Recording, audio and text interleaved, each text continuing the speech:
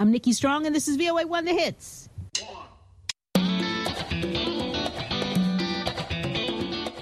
Welcome to Learning English, a daily 30-minute program from the Voice of America. I'm Ashley Thompson. And I'm Dan Novak. This program is designed for English learners, so we speak a little slower, and we use words and phrases especially written for people learning English. On today's program, you will hear stories from John Russell and Faith Perlow. Later, Brian Lynn presents this week's Science Report. Finally, Andrew Smith and Jill Robbins bring us today's Lesson of the Day. But first, here is John Russell. Archaeologists have found a group of lost cities in the Amazon rainforest. The cities were home to at least 10,000 farmers around 2,000 years ago. Stéphane Rostand first noticed the earthen mounds and buried roads in Ecuador more than 20 years ago. But at the time, I wasn't sure how it all fit together, said Rostand. He was one of the researchers who reported on the findings in the publication Science. Recent mapping using laser technology revealed those locations to be part of a group of settlements and connecting roads. The settlements are in the forested areas near the Andes Mountains. It was a lost valley of cities, said Rostand, who directs investigations at France's National Center for Scientific Research. It's incredible, he added. The Upano people lived in the settlements between around 500 BC and 300 to 600 AD. That was around the same time period as the Roman Empire in Europe, the researchers found.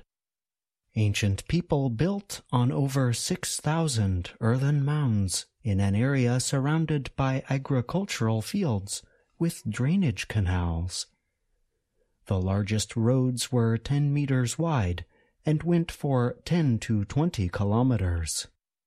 While it is difficult to estimate populations, the area was home to at least 10,000 people, and possibly about 15,000 or 30,000 at its highest point, said Antoine Dorisson, a study co-writer. That is comparable to the estimated population of Roman-era London, then Britain's largest city. This shows a very dense occupation and an extremely complicated society, said Michael Heckenberger of the University of Florida. He was not involved in the study. Jose Iriarte of the University of Exeter was also not involved in the study. He said it would have required a complex system of organized labor to build the roads and thousands of earthen mounds. Iriarte said, "The Incas and Mayans built with stone, but people in Amazonia didn't usually have stone available to build. They built with mud." The Amazon is often thought of as a wild area with only small groups of people. But recent discoveries have shown us how much more complex the past really is, he added. Scientists have recently also found evidence of complex rainforest societies that came before European contact elsewhere in the Amazon, including in Bolivia and Brazil. There's always been an incredible diversity of people and settlements in the Amazon, not only one way to live, said Rostand. We're just learning more about them. I'm John Russell.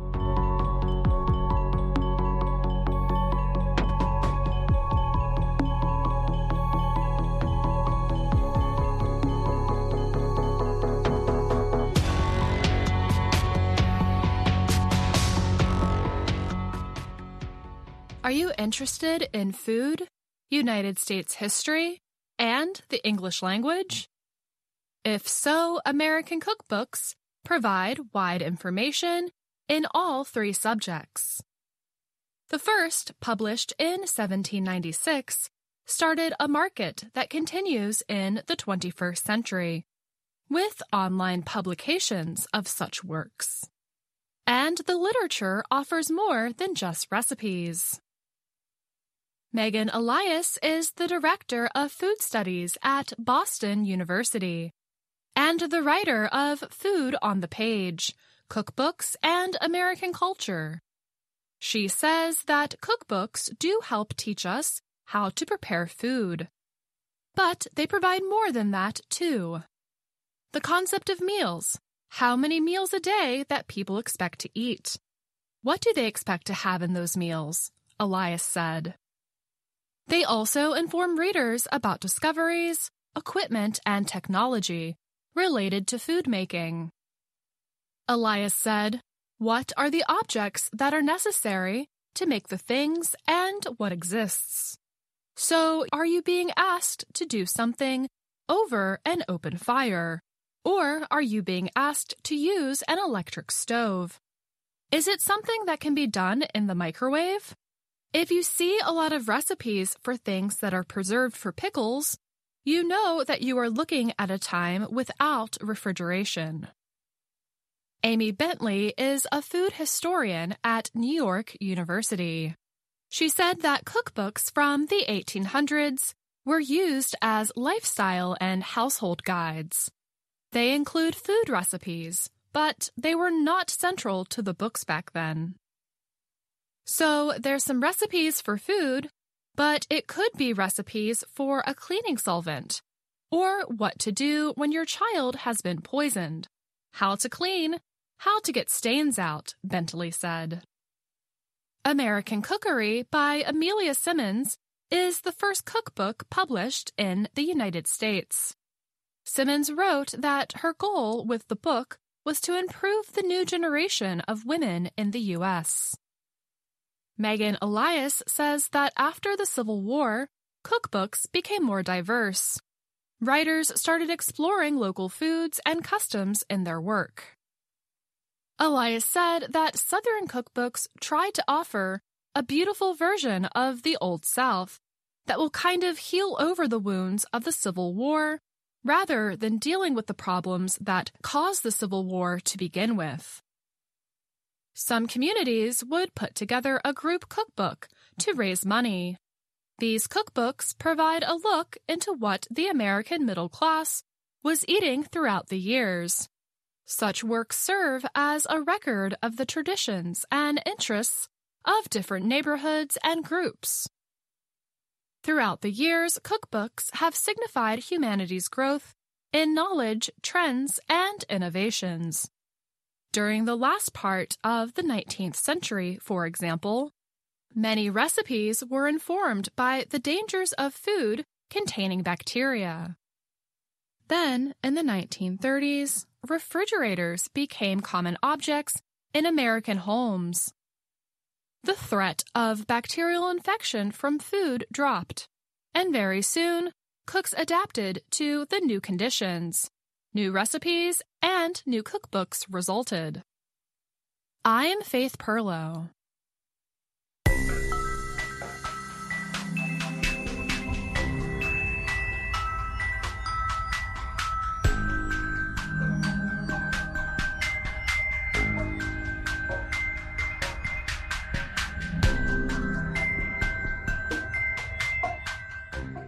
The American Space Agency, NASA, is preparing to test a new supersonic airplane that could help establish a new generation of superfast aircraft.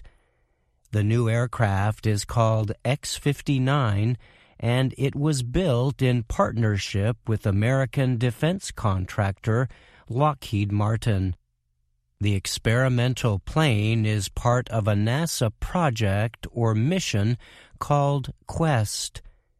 The mission aims to collect data in the United States on the level of noise produced by supersonic travel.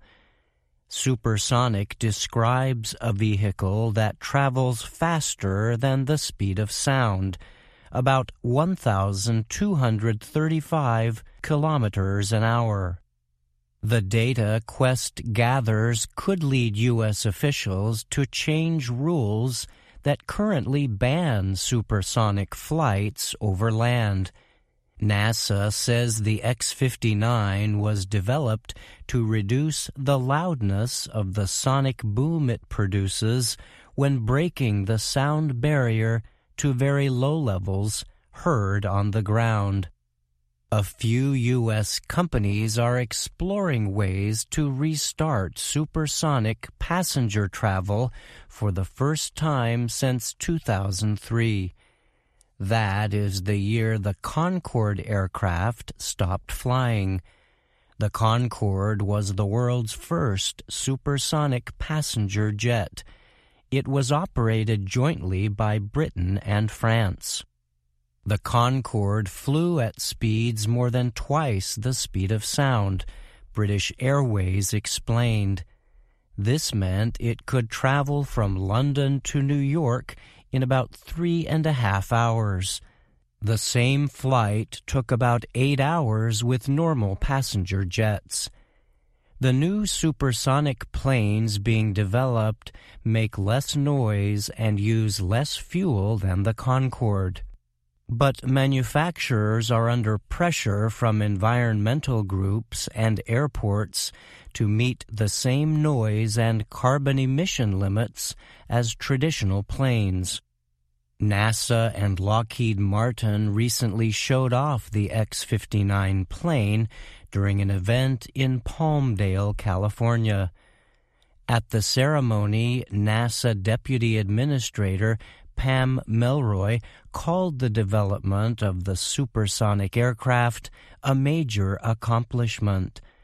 She noted that members of the NASA and Lockheed Martin teams had worked hard to take the X-59 from an idea to reality in just a few years.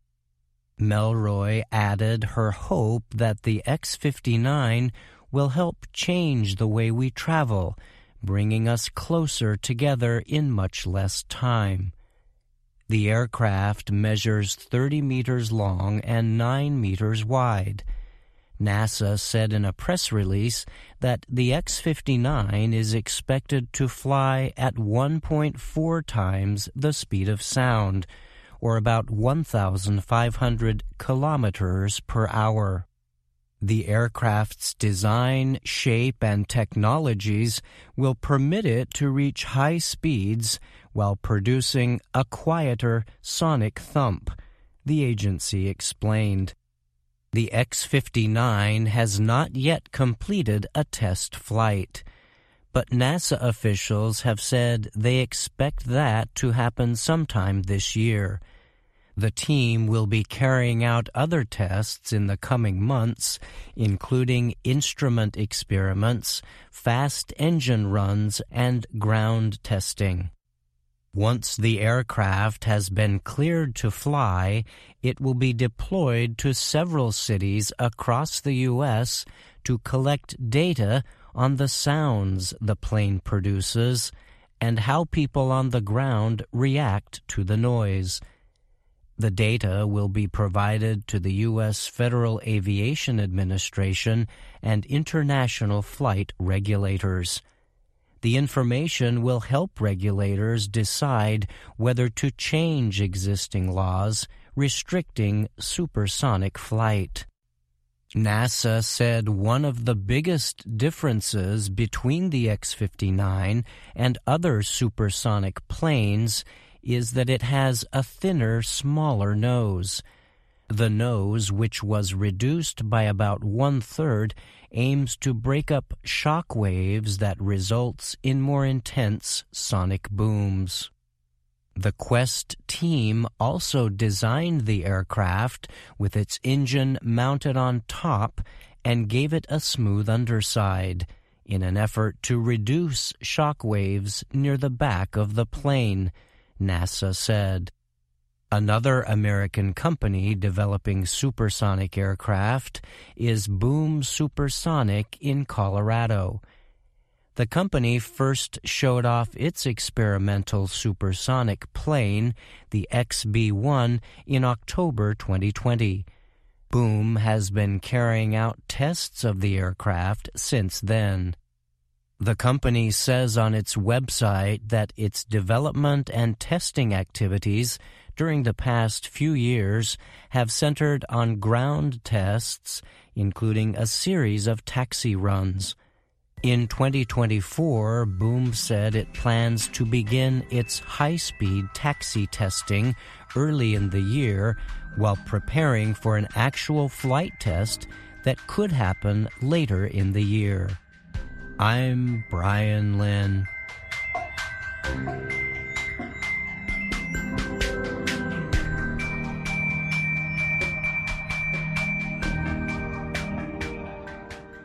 Brian Lynn joins me now to talk more about his science report. Thanks for being here, Brian. Of course, Ashley. Thanks for having me. This week, you explored some new efforts in the U.S. to develop supersonic aircraft. You note how these efforts could lead to big changes across the aviation industry. But what barriers do you think could slow or even block the current development? Yes, this is certainly a possibility, and it may take years before supersonic flights become commonplace. But in researching the story, it became clear that there is already organized opposition to it. It's being led mainly by environmental groups that argue that supersonic aircraft use a lot more fuel than conventional planes, even though engines in general have become more energy efficient. And, of course, there's also opposition over the noise issue, which is what NASA will be closely investigating. And how have the aircraft developers reacted so far to the opposition? Well, mainly they have spoken to the issue of fuel, and one of the companies mentioned in the report, Boom Supersonic, has said they're building the planes to run on different fuel blends that will actually cause less harm to the environment than traditional aircraft. Of course, those claims still have to be proven in actual tests, but the developers of this kind of fuel, which is a biofuel, have said new versions of it could cut carbon pollution emissions by up to 80% compared to conventional fuels. Okay, well, thanks again for being here today, Brian. You're welcome. Thank you, Ashley.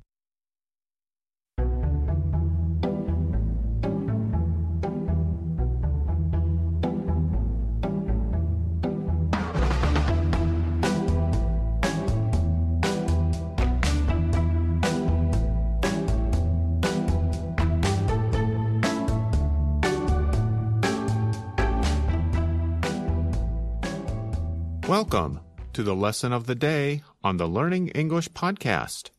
My name is Andrew Smith. And my name is Jill Robbins. Thanks for joining us. Today's lesson will help you learn more about the English you hear in our video series, Let's Learn English. The series shows Ana Mateo in her work and life in Washington, D.C. Here's Ana introducing herself. Hello, my name is Ana Mateo. Today's lesson talks about a special weather event, a blizzard. And our lesson will show how we use both the past perfect and the present perfect tenses when we talk about events. Andrew, have you ever been in a blizzard? I have, but it was a very long time ago. And I think we should explain what the word blizzard means. Okay. A blizzard is a very strong snowstorm with a very strong wind. The wind blows the snow so much that it's difficult to see, and it can be dangerous to go outside. Jill, I know that in January 2016, a strong blizzard hit Washington, D.C. Were you there, and did it affect you? Yes, I was here. But I had fun. I had a niece visiting from Boston, where they usually have lots of snow. She was stuck with us for a few more days than she wanted to be. And that blizzard became the topic for Lesson 11 of Level 2 of Let's Learn English. The lesson is called The Big Snow. Let's listen to the beginning of the lesson. Kelly meets Anna, who is sitting and reading a book about the weather. Hi, Anna. Why do you have all this weather stuff? I love weather. Me too. Weather is so important. It is. It affects people's lives. Have you ever reported on a big weather event? I have. I've reported on a blizzard. Do you mean the one last weekend? Yes. I had been waiting for that blizzard for years. When it came, I was ready. Many people like Anna get very excited about big weather events, such as blizzards. Anna also said that weather affects people's lives. And you might have noticed that I also asked Jill if the blizzard had affected her. Were you there, and did it affect you? Let's talk about this verb, affect. It is spelled A-F-F-E-C-T. But even native speakers sometimes confuse this word with the noun effect. That word is spelled E-F-F-E-C-T. The confusion happens because we often pronounce the two words the same way. When we are speaking quickly, the first vowel of the noun effect is reduced to the quick sound, affect, which is the same sound as the verb. Andrew, that's our old friend, the schwa. Yes, it is. It makes so much trouble for English learners.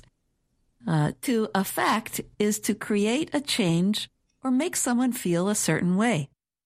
And the noun, the effect, is the result of something. How did the blizzard affect Anna? And what were the effects of the blizzard on Washington, D.C.? We're going to find out. But first, listen to Anna and Kelly again. And this time, listen for the present perfect and past perfect continuous tenses. Have you ever reported on a big weather event? I have. I've reported on a blizzard. Do you mean the one last weekend? Yes. I had been waiting for that blizzard for years. When it came, I was ready. Kelly and Anna use the present perfect when they say, Have you ever reported on a big weather event? I have. I've reported on a blizzard. Anna uses the past perfect continuous when she says, I had been waiting for that blizzard for years. We use the present perfect tense to talk about an action in the past that is important in the present.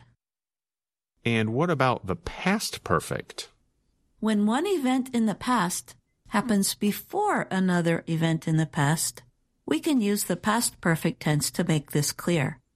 We use the auxiliary verb had plus the past participle to show what happened first. Before Anna reported on the blizzard, she had been waiting for a long time.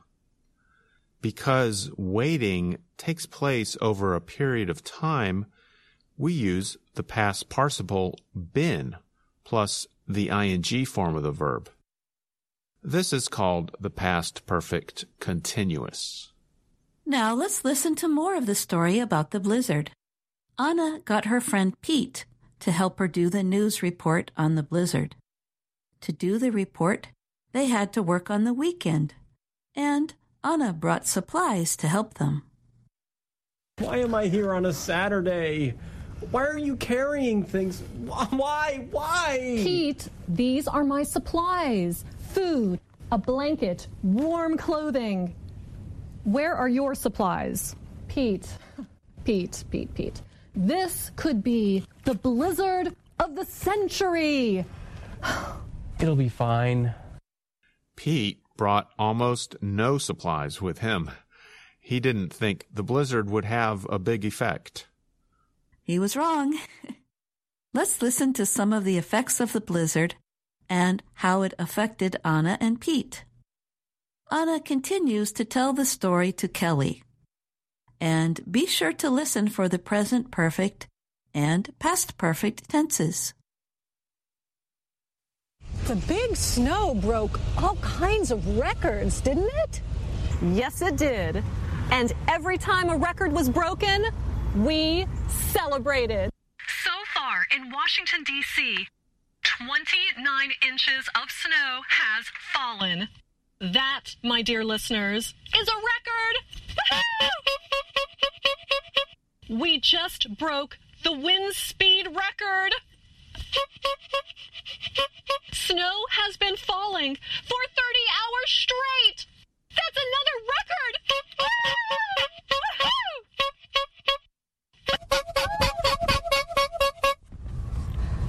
By Saturday night, stores and restaurants had closed. Did you bring enough food?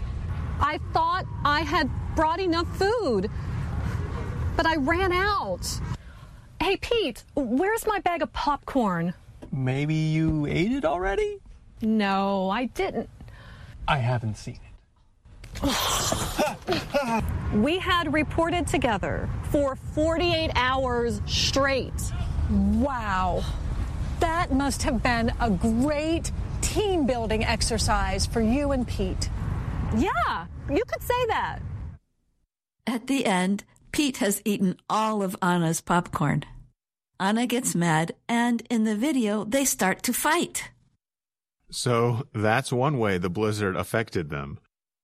And did you hear the other effects of the storm? The storm broke all kinds of records. To break a record means to surpass, and that's spelled S-U-R-P-A-S-S, or go beyond what had ever been done before.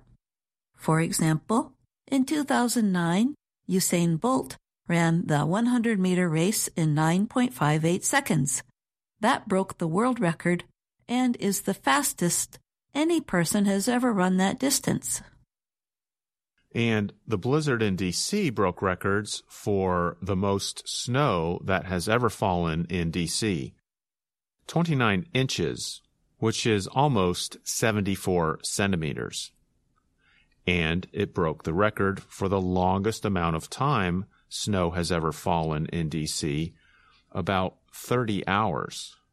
I remember I had a stick in my backyard to measure the snow that time.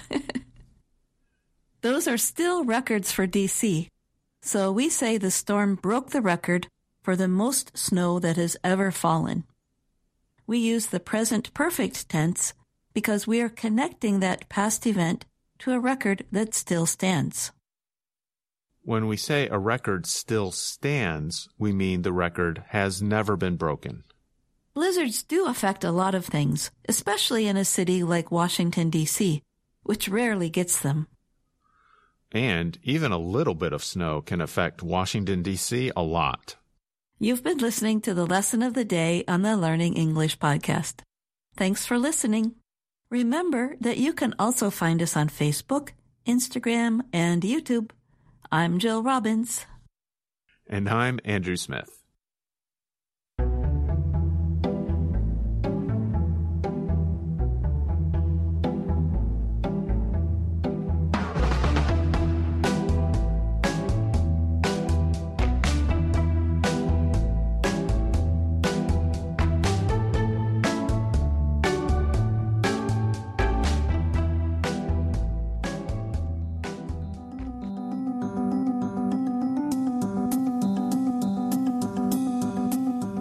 And that's our program for today.